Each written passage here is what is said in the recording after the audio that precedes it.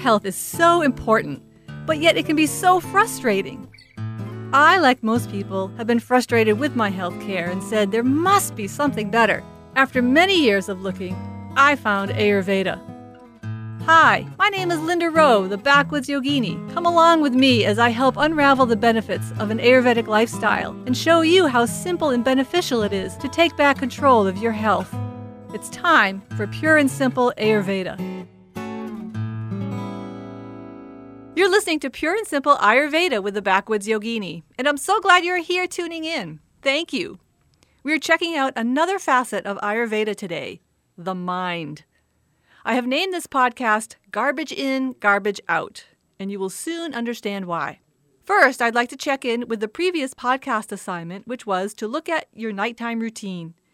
I'm pleased to hear that some of you tried the routine suggestions. It can take a bit of time for the body to reset itself, so hang in there with it.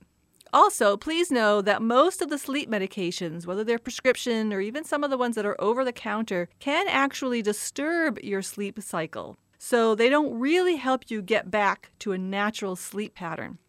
In the last two podcasts, I talked about the morning routine and the sleep routine. These are not just good habits to develop. You are actually taking deep care of yourself. I'm talking about the nervous system, which is very much connected to Vata dosha, and also our immune system. We have no idea how tired we are in our culture. Many of us live with a chronic, low-grade level of stress on the mind and the body, which can wreak havoc on our immune system. Which brings us to today's podcast on the state of the mind. Not only do we digest food, we digest thoughts and experiences. I alluded to this in past podcasts. We also have a mental digestion. We need to remind ourselves that the mind is not the brain. Ayurveda looks at the whole being, the body and mind. We're just made up of 4 elements moving through channels of space, right? So the mind is not a physical thing. What is it then? We talk about it like it's a real organ or a part of us. Many of us point to the brain when we talk about the mind or the head. But this is not so. Here are some interesting facts. The brain has about 1 trillion cells, but 9 out of 10 of these are just supporting cells, not neurons. Out of the 100 billion neurons we do have, 8 out of 10 are involved in coordinating movement, vision, hearing, etc. That leaves less than 20 billion neurons for memory. That means there's less memory storage in the brain than laptops or even mobile devices have on their drives these days. Considering that 20 gigs equals 20 billion bytes, 20 billion neurons. So how many of you remember those 20 gig hard drives being a big deal? So it's impossible for human memory to fit into the brain. We are more like a radio that tunes into memories than a computer that stores them. So we have a sensory mind that basically gets us through the day-to-day operations. This is our conscious mind. We use it to determine what we eat at which meals and what we put on for clothes each day. But there are also a quadrillion other actions that are automatically handled at an unconscious level through the unconscious mind. These processes we don't need to control, like heart beating and nerve impulses. And finally, there's the subconscious mind, or your own personal mental and emotional garbage bin. We have approximately 1,000 thoughts in a wink of an eye. Really, we do. But we only connect with one of them at a time. The rest of them go into the subconscious. We are bombarded every day by so much stimuli through the senses of sight, touch, smell, taste, and hearing. You walk into a room and you say, "Oh, this room is cool," or "I smell roses."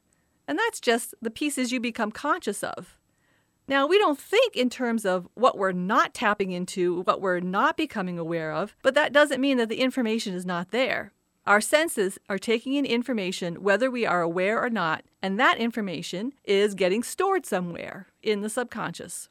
Pressure can start to build in the subconscious as all this undigested data and information starts clogging up and stagnating, kind of like a swamp. The pile of garbage gets bigger. So the key for good mental health is to empty the garbage. We want the prana. Prana is Prana, that's the life force. I think this was our vocabulary word for last podcast. It's that which animates us. Chi, some of us know it that way. and we want it to be flowing freely.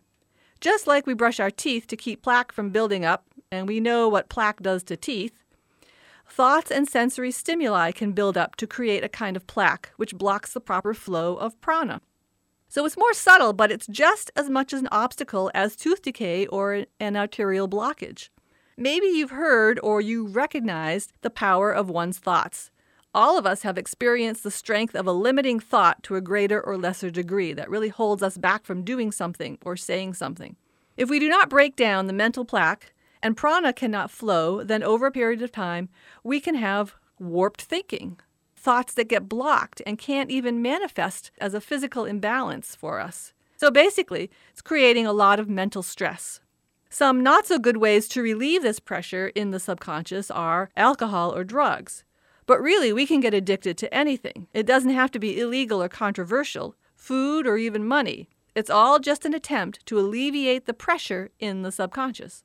What is the best way to relieve this pressure and get the garbage out? So good of you to ask. The number one recommendation in Ayurveda is a regular meditation practice, but not just any kind of meditation. There are meditation practices that are not really considered meditation, and there are a variety of meditation techniques, but they don't all do the same thing. For this focus, we want a meditation practice that will incinerate and burn up and generally get rid of the mental plaque. And that, my friends, will be the topic of my next podcast, Bringing It All Together.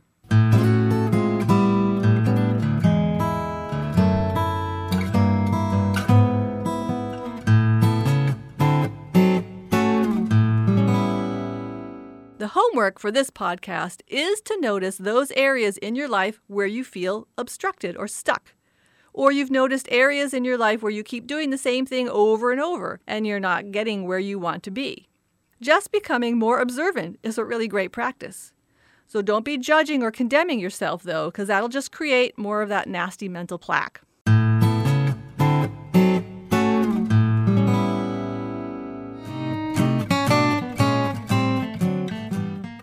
And I'll leave you today with Mindful Minute number 3. Oftentimes, we are only one belief thought away from a change or a shift in perspective. Beliefs are not as real or rigid as we make them out to be. Have a super day. Bye-bye.